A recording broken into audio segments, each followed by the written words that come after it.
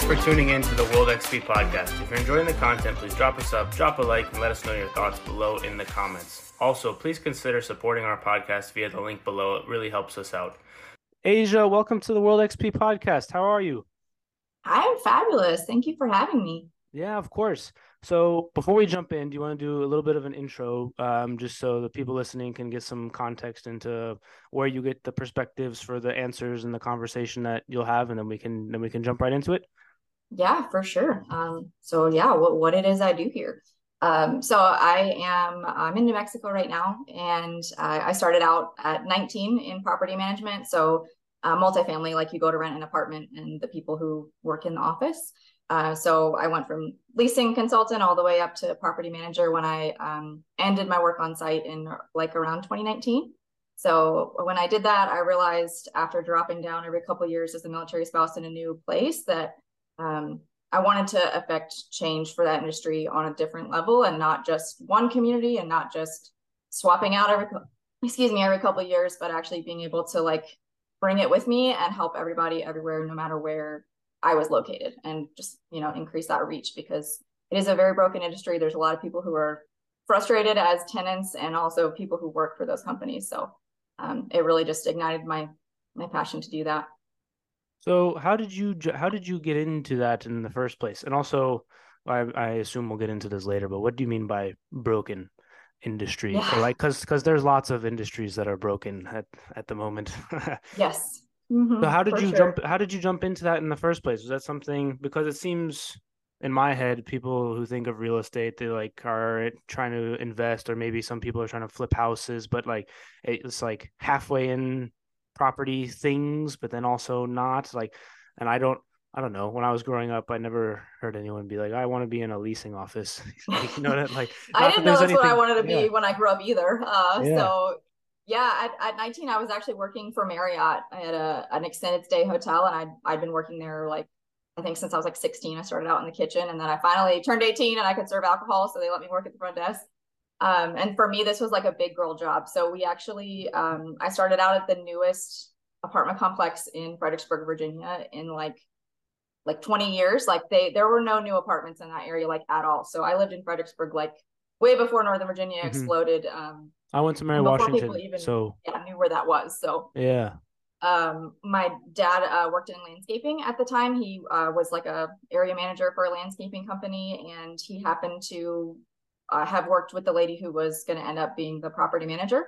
And so they had some staff changes, and she ended up interviewing me. We were actually living there at the time, so it just kind of worked out that there was space for me, and I ended up making the swap at 19 and kind of got addicted to it. It's very chaotic, so that's how I got my start. So what about it do you made you stick with it? You said it's chaotic, but like what about it?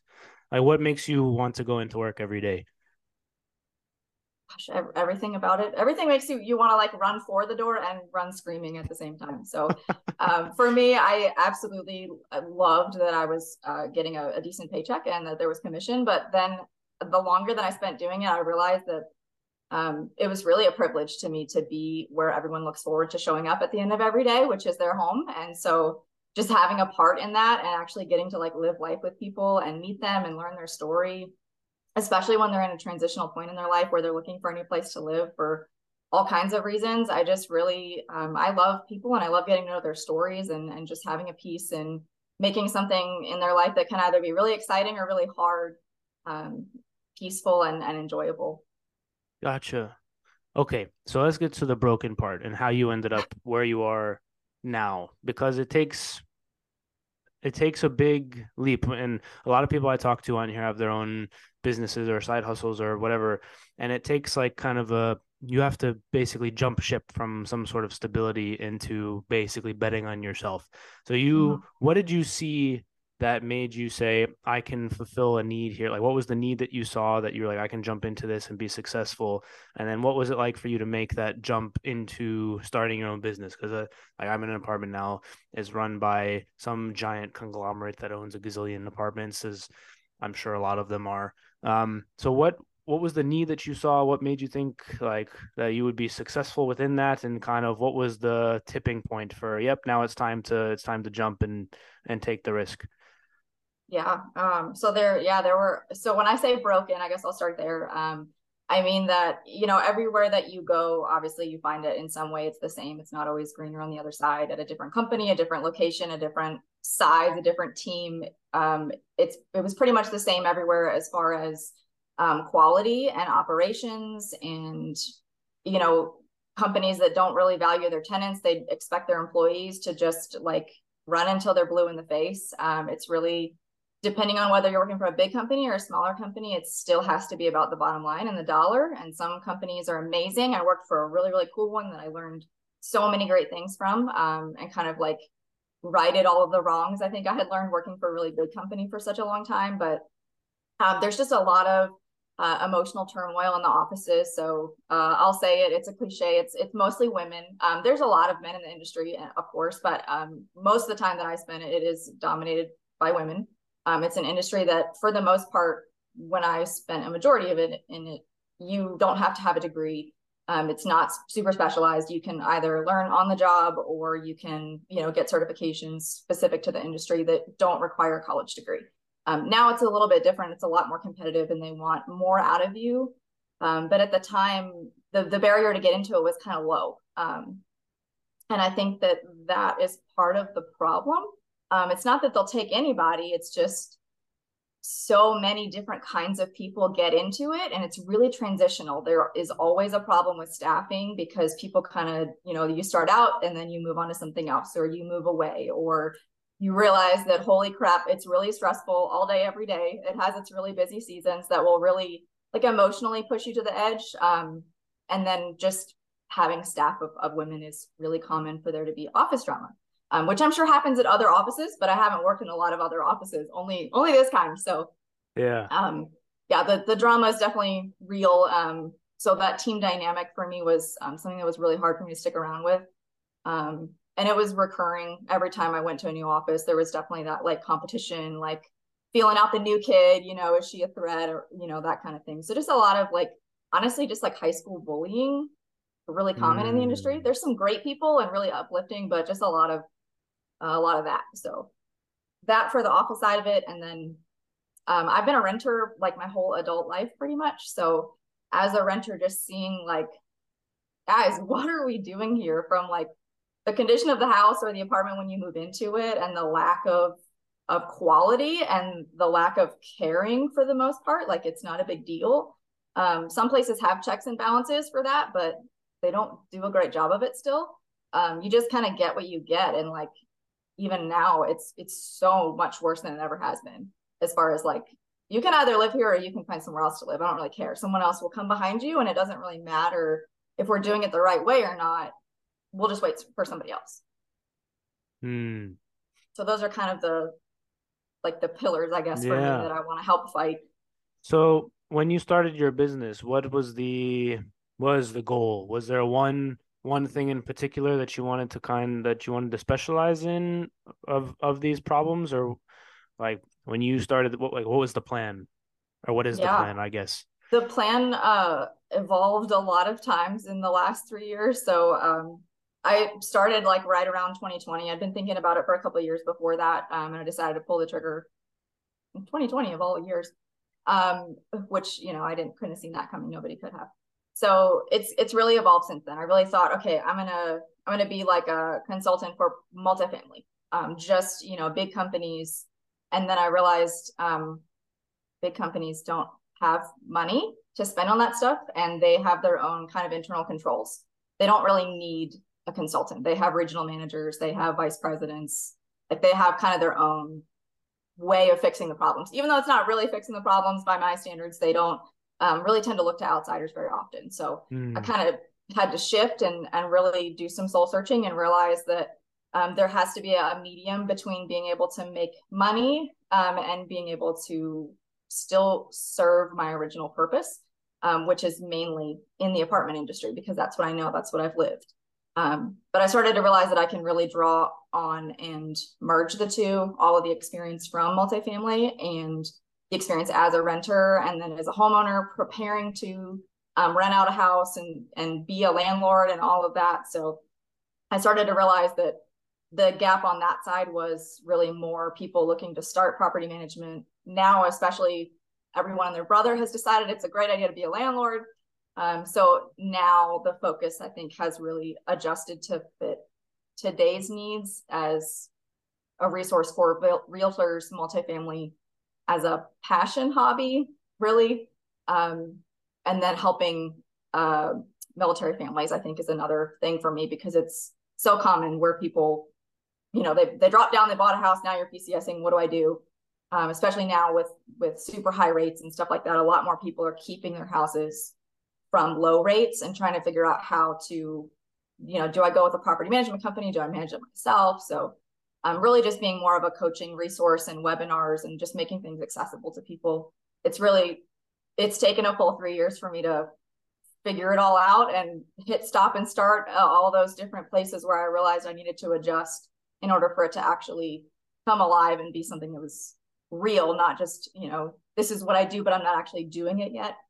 Yeah, of course. How do you find work? Are you referral based, or because I could imagine that you being independent, people who are using realtor companies and things of that nature, they have in-house sort of, or there's bigger property management companies even that have like cleaning services and the handymen and like all the rest of the kind of the things that you would need. So have you as a independent kind of person been able to find like get your foot in and make it uh I guess consistent, I guess maybe is maybe not the best word, but it's the one that comes to mind now. Do you know Yeah, I like what I'm totally, asking? totally know Okay. what you mean.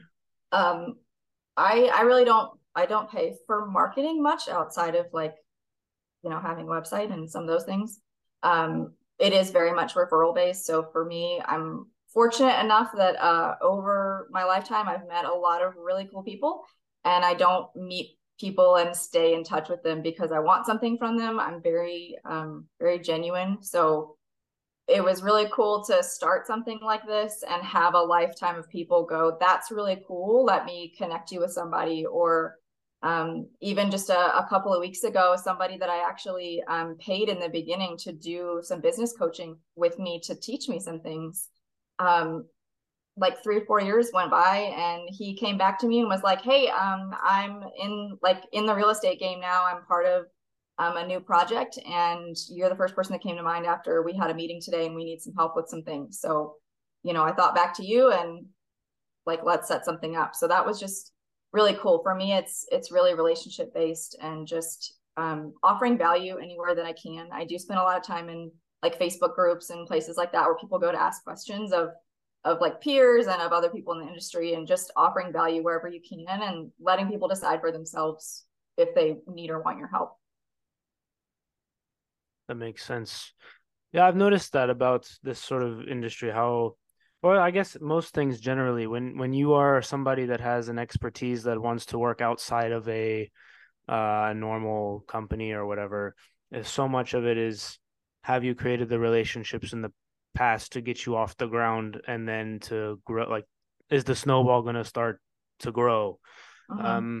I have friends that are in the like personal training business that have that, and soccer coach, like I do one-on-one training for soccer, so it's been all referrals for me. Um yeah, it's great. So how have you been able to do that as a military spouse, especially given I would imagine you're not in anywhere for longer than two-ish years or so. Obviously, 2 years is a long time to build a relationship, but if you are always moving every 2 years, it can be difficult to open up to people in that way, knowing that, oh, well, I'm just going to leave them anyway, so it doesn't matter. And it's easy to shut off and do all those things. So, how has that experience been like for you, building both the business but maintaining the relationships as you've been bouncing around from place to place? Um, Easy and hard, I think, at the same time. I'm kind of used to it. Um, you kind of get into a flow. For me, I think in the last 2 years, I've really just focused on not being so worried about feeling like I have to get super involved. In Missouri was our last duty base before this. We were there for a little over 2 years. And I really just took some time to myself while we were there. That's where I figured a lot of stuff out and learned a lot of stuff, and honestly just I think being a military spouse is really one of the only reasons that I was able to have the freedom to to go from finishing college. I finished college like at almost 30 years old because, you know, why do it conventionally?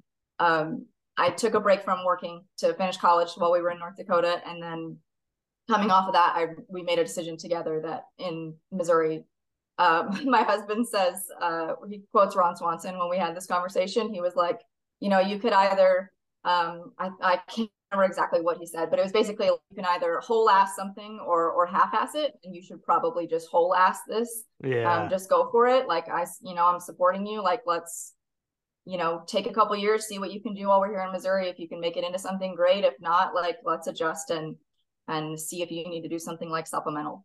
And so having my spouse's support and also having, I think the freedom of knowing that he has a job and he's probably not going to get fired out of nowhere.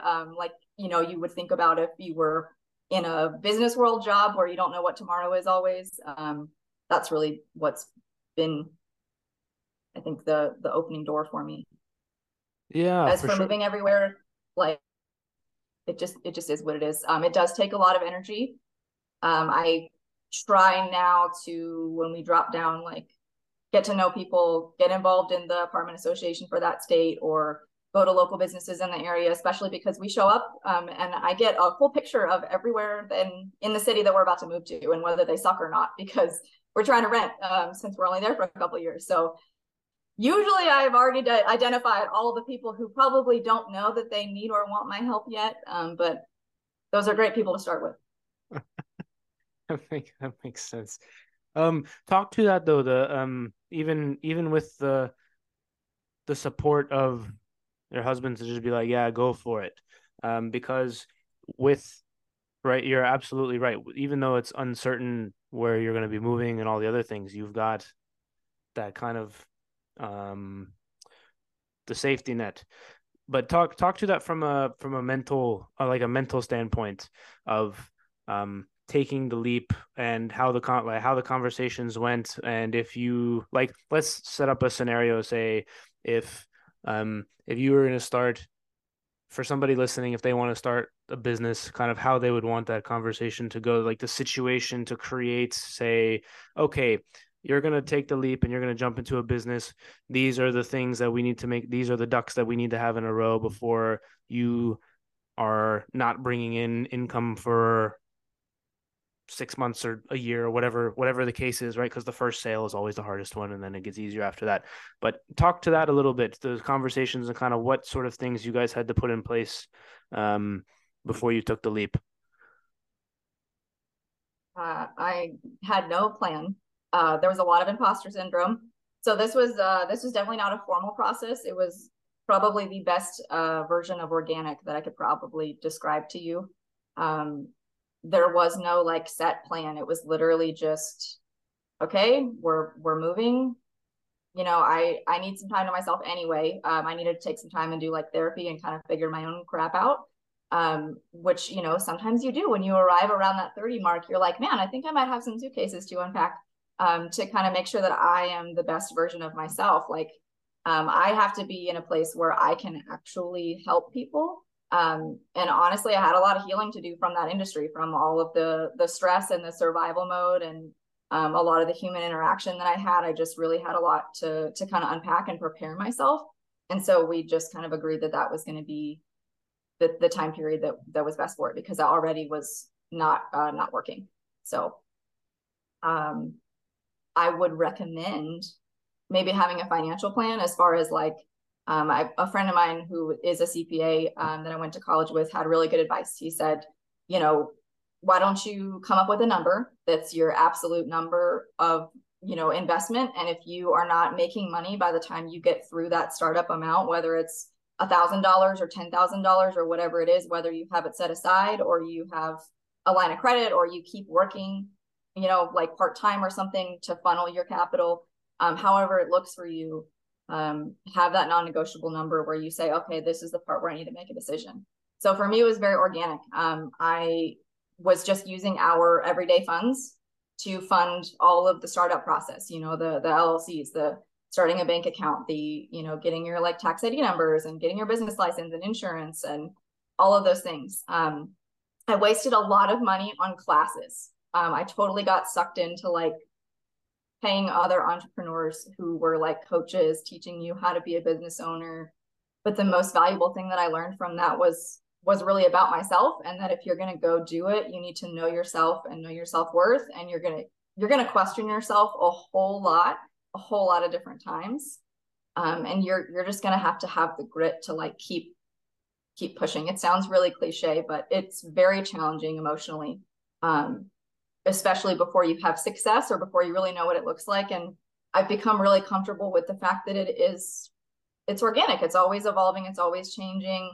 And I've made a lot of progress personally and professionally over the last 3 years. So you just have to be comfortable with that it, like, some people are perfect. Like, depending on what you want to get into, it's very cut and dry. You can do a business plan, like all of that. But for me, it was just, I know that I know what to do and how to do it, and I want to help people.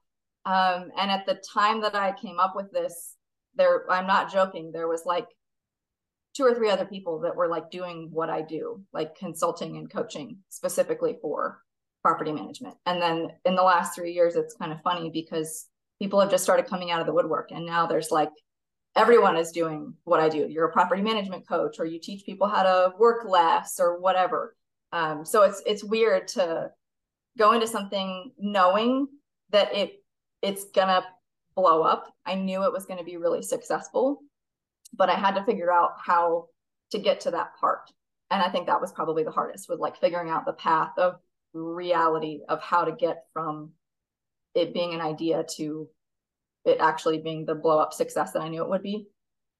Yeah. It was scary. It scared me. It scared me that I knew that I had something that if I would just like get comfortable with being uncomfortable, to like share my story and talk about everything that I've experienced, and share knowledge with people and connect with them, that it was going to blow up in a good way. Yeah. Well, it seems like it's worked out a little bit for you. I was talking with somebody yesterday that the part that you mentioned about unpacking your own suitcases and being the best version of you that you can be. I was talking with somebody yesterday. He said the same. We were talking about the same thing. It's like how you can't really help other people if you are not helping yourself, or like you've not put the work in yourself to face the things that you've got to take care of. Um, the the thing that I say often is like, how can you love other people if you don't love yourself? It's like you don't know how to love. Like you have to love the person that you spend the most time with, which is you. Like Yeah. so. Um, yeah, that's really cool actually that you managed to kind of do all that in one swoop. And we were also talking that when you face those things, that's when all the growth starts to happen, because you become comfortable with facing uncomfortable things, but also you become secure in yourself. And so obviously you'll question things, but that's a good quality. You want to be questioning things to improve and all these things. Um, So if somebody was so let's see. I've got like a gazillion questions. We'll go with this one.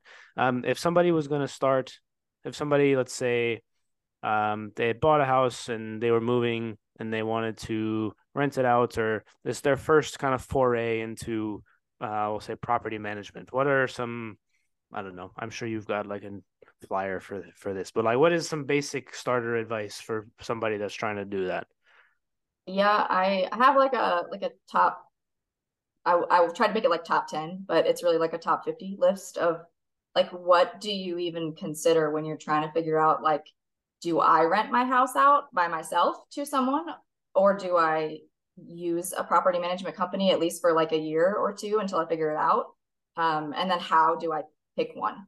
Hmm. Um, so I would say, yeah, where are you staying in the US? Are you going to be near the state your house is in? Are you moving like overseas or to a place where you can't get to it? Um, you got to have some companies in place if you're going to rent it out yourself. Like, you got to have vendors that you rely on, people that you can trust. Definitely like a Millie Scout or somebody that's a good friend of yours that's staying in that area that can like check on the house, that can kind of manage or check behind things for you. I would say if you have no idea what you're doing, you probably should think about using a management company for a year or two, because um, there's a lot of deep mud that you can get yourself into if you have no earthly idea how to be a landlord. Aside from like laws and stuff, just leases and running background on how to pick somebody who's qualified. What's the prep process? How do you handle it? Like when they totally jack up your house, or how do you determine like wear and tear? How do you know what to charge them for? So if you don't know how to navigate all that stuff from personal experience, maybe you've been a tenant for a long time, so you feel like you've got a hold on it. My biggest thing is giving away that small chunk of money every month. So you're not making anything. You're probably breaking even if you're paying a property manager. And that's probably like the hardest thing for military families to let go of is it's only a couple $100 a month probably that you're getting unless you're in a really good financial situation and you bought a while ago and you're just now ready to rent for a crazy price and a good profit.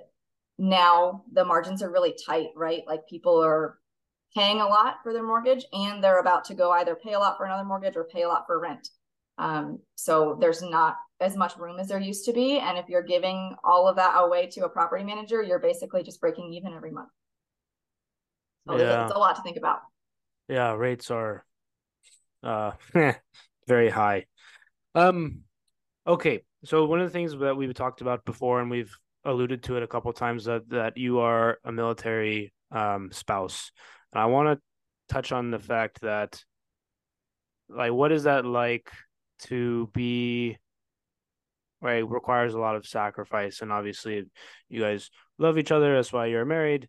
um but aside from that you have to put kind of your own life on hold and or create your own that you can take with you, which is what you've done.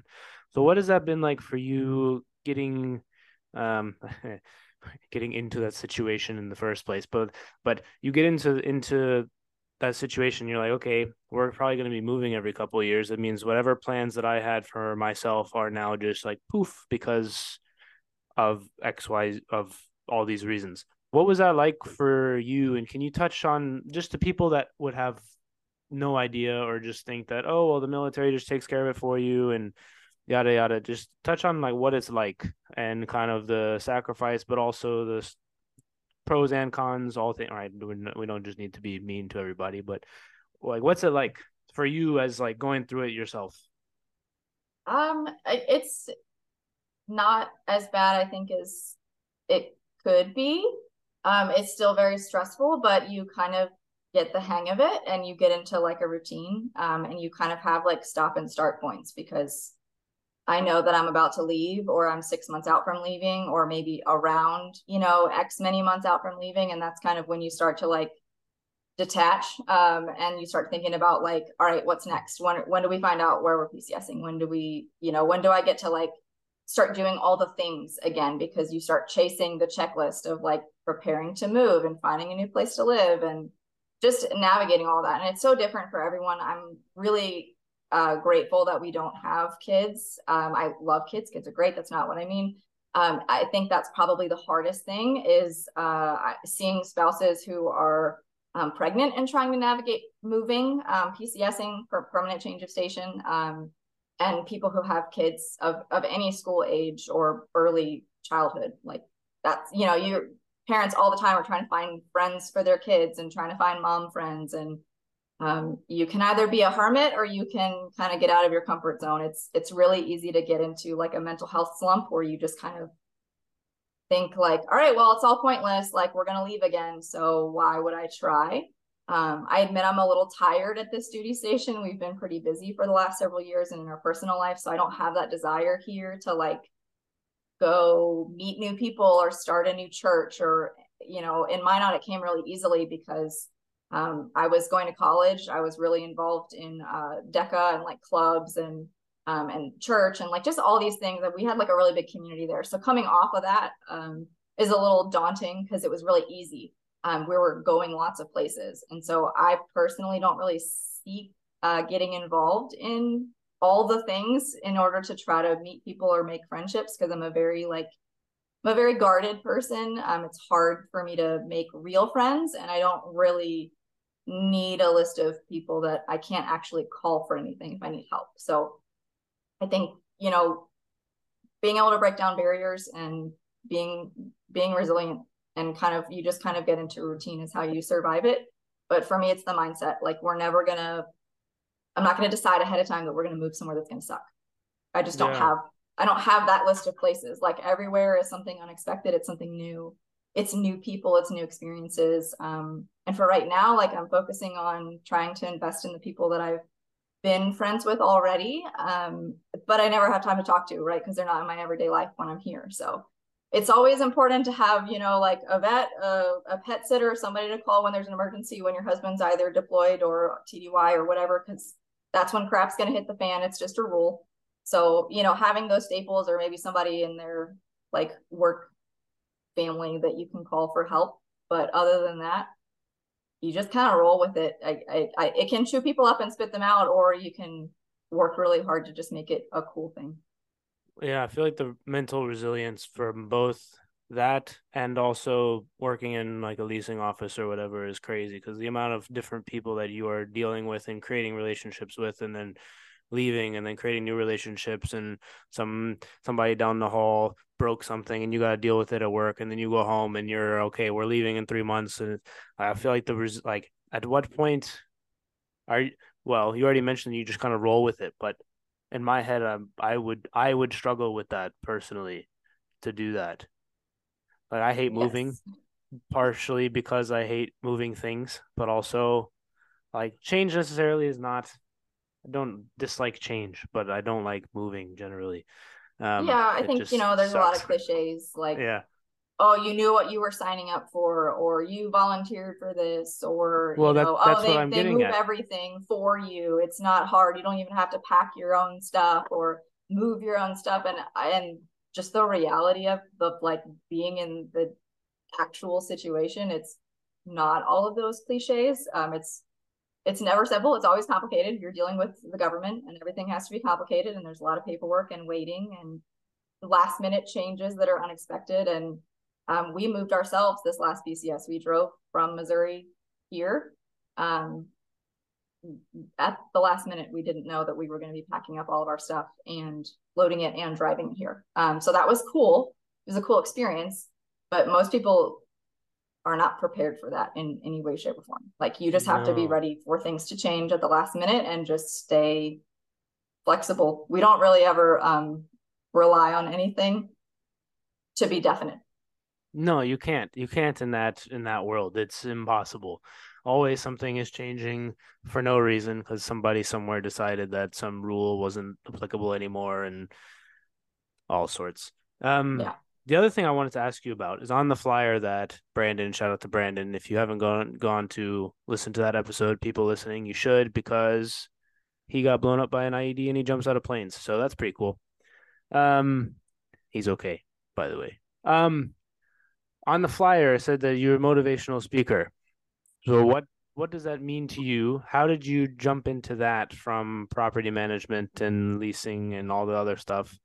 And lots of people on the internet say that they're motivational speakers and they're motivational videos and motivational this and that.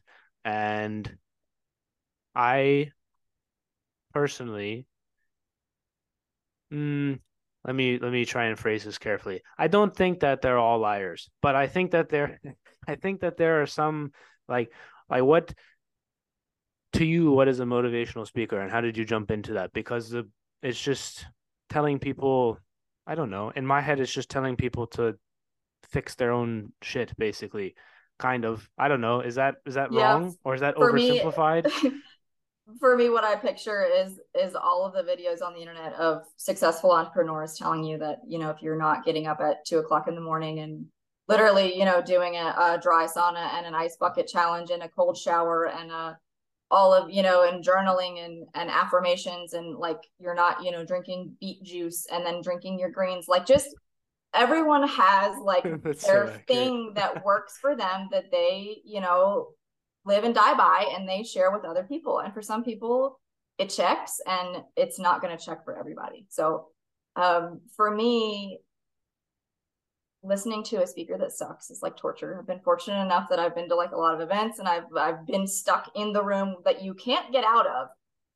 And that's where I learned that you need to keep it short and sweet. Like I try to hit like 30 to 45 minutes. We're not here to win any like long time awards because no one is going to pay attention that long. I have ADHD and I'm cool with that now. I didn't know about it until like 2 years ago.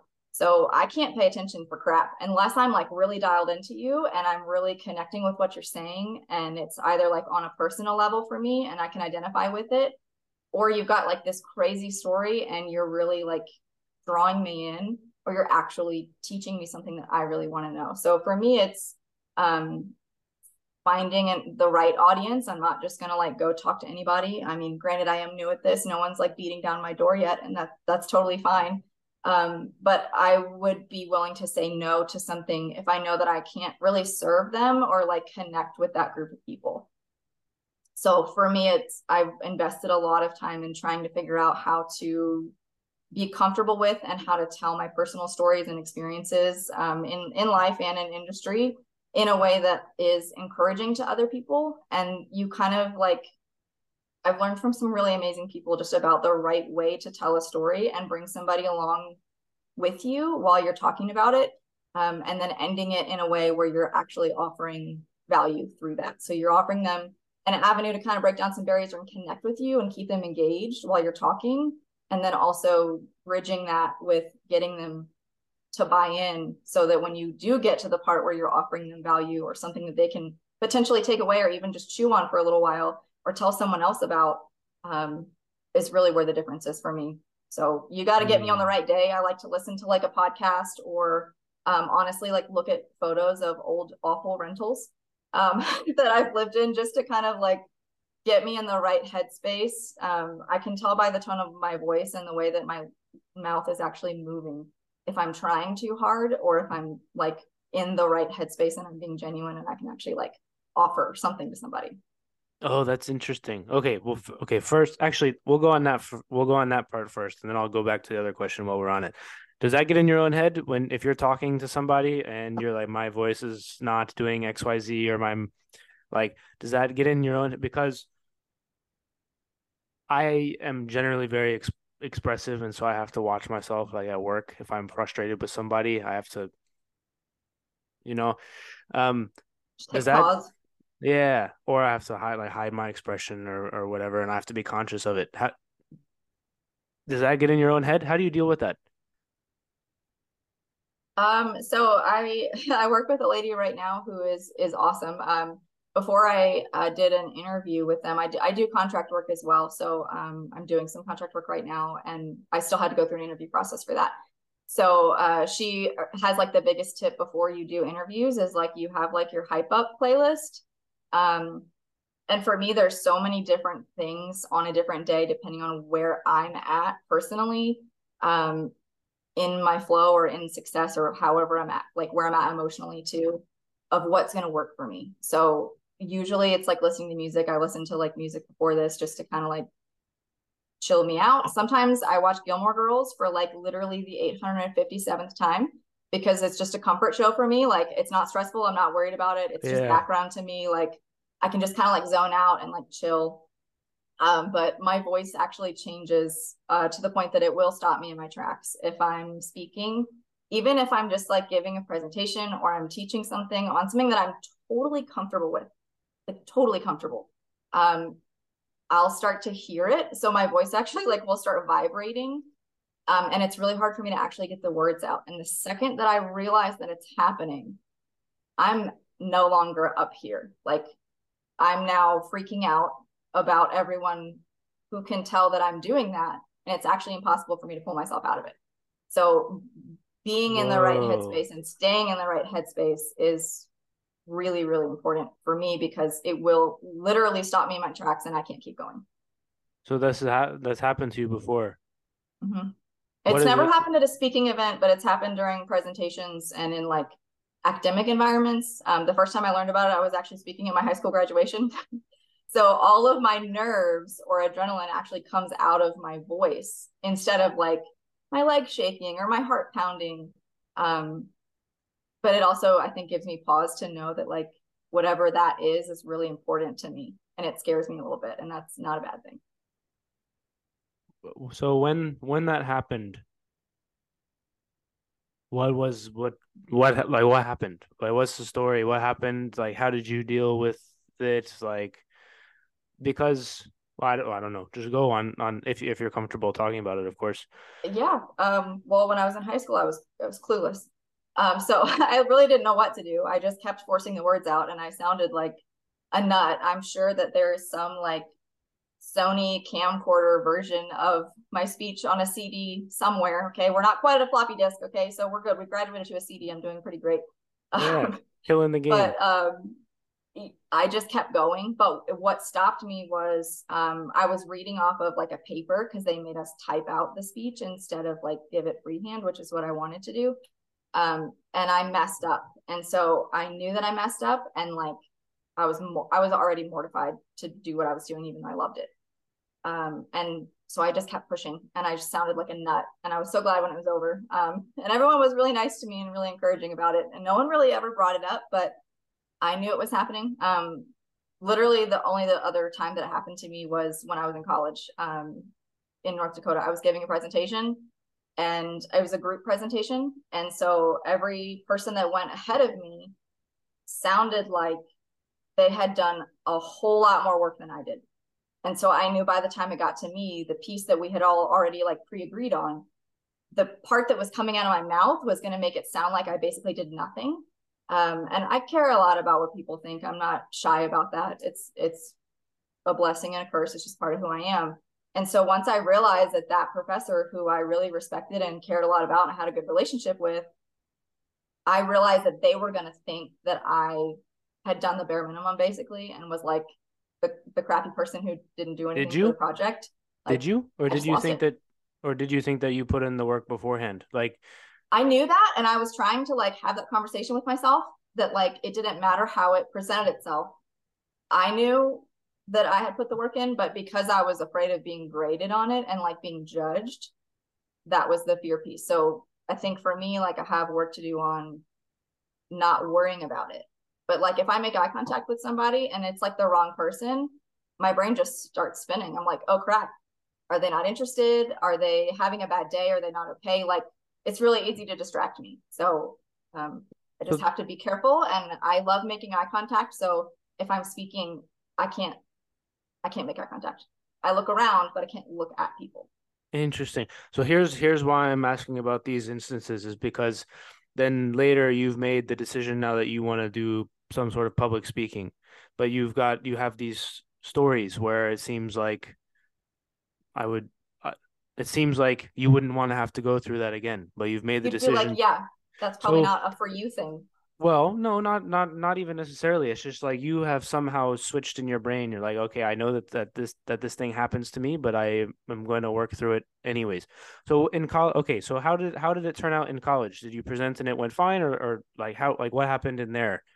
Yeah, I sounded absolutely ridiculous because my voice was just like vibrating while I'm like struggling to get words out. But we finished up, we got a great grade. I still speak to that teacher to this day. Like it wasn't the end of the world. So I think like continuing to just teach myself to pull myself out of the headspace or like talk me out of it or shift my focus as really just been a lot of the last 2 years of like building a toolbox of like, okay, I understand myself, I know what to expect from myself, I know what to do to like fix it or shift or adjust. I have to be okay with like listening to myself and knowing that what I need is maybe not going to work for anybody else.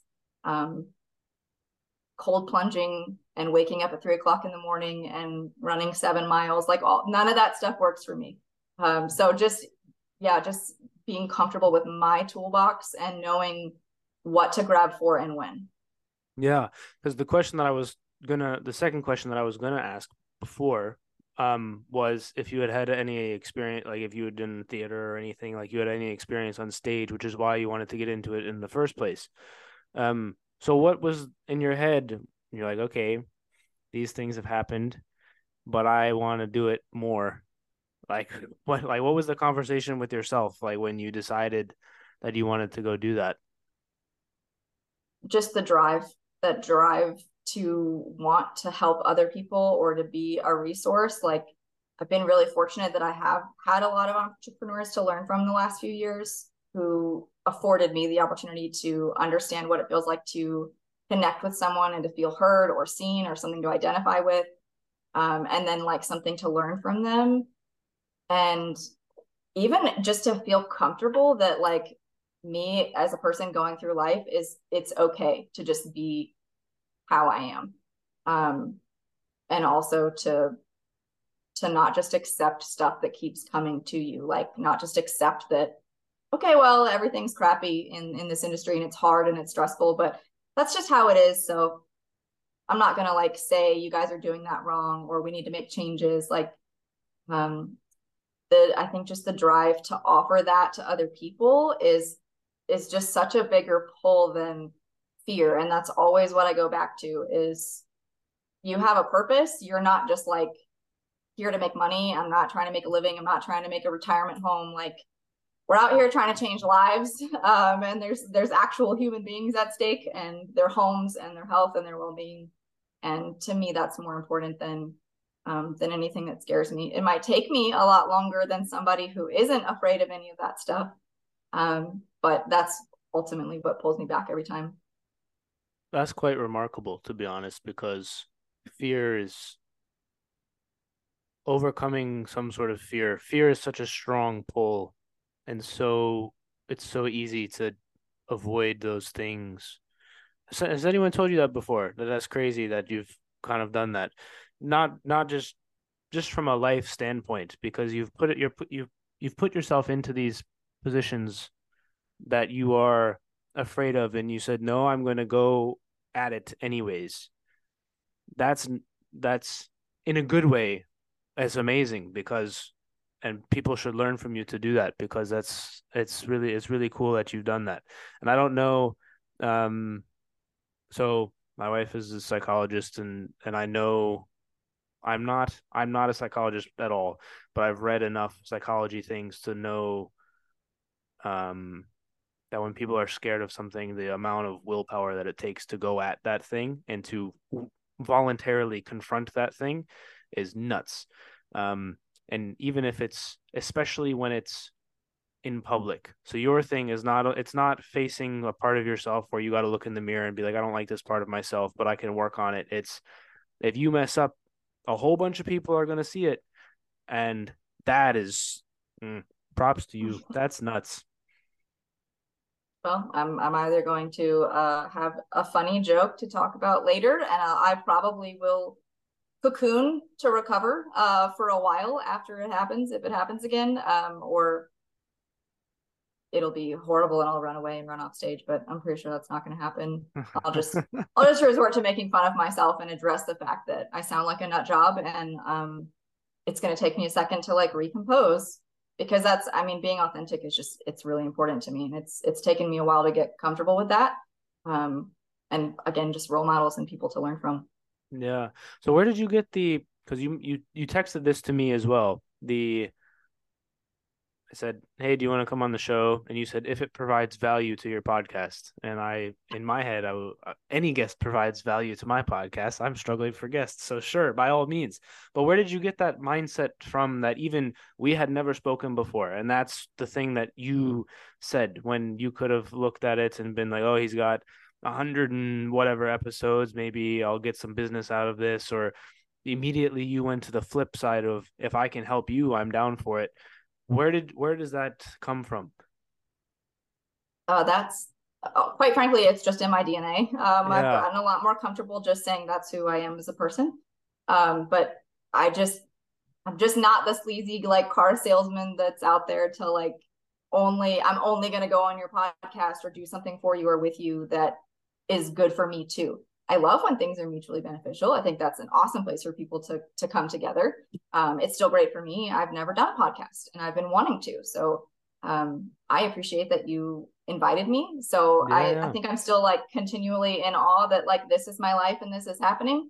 And there's several things that have happened in the interest of like this being real and successful for me over the last several weeks. And so I'm always just grateful and excited when somebody wants to invite me into their world. But offering value is just what I'm here for. I want people to always benefit. I'm not always looking at, is this good for me first and then you second. Yeah, that's very refreshing. There's a lot of selfish people that exist. So it's I've very met a lot refreshing of for them. sure. Yeah, I'm sure. I'm sure you have. I feel like the real estate world is full of people like that. Because it's easy to get people who are new into that world and all the legal jargon and oh, you didn't read subsection 5 paragraph 1B of whatever thing where I wrote in that I can do something to what you know what I mean. Yeah, Um wow. That was very refreshing. well, I appreciate that. Yeah, for sure. I don't even know. Okay, where can the people find your, I feel like this is a natural kind of conclusion, but where can the people find your business websites, any of that stuff?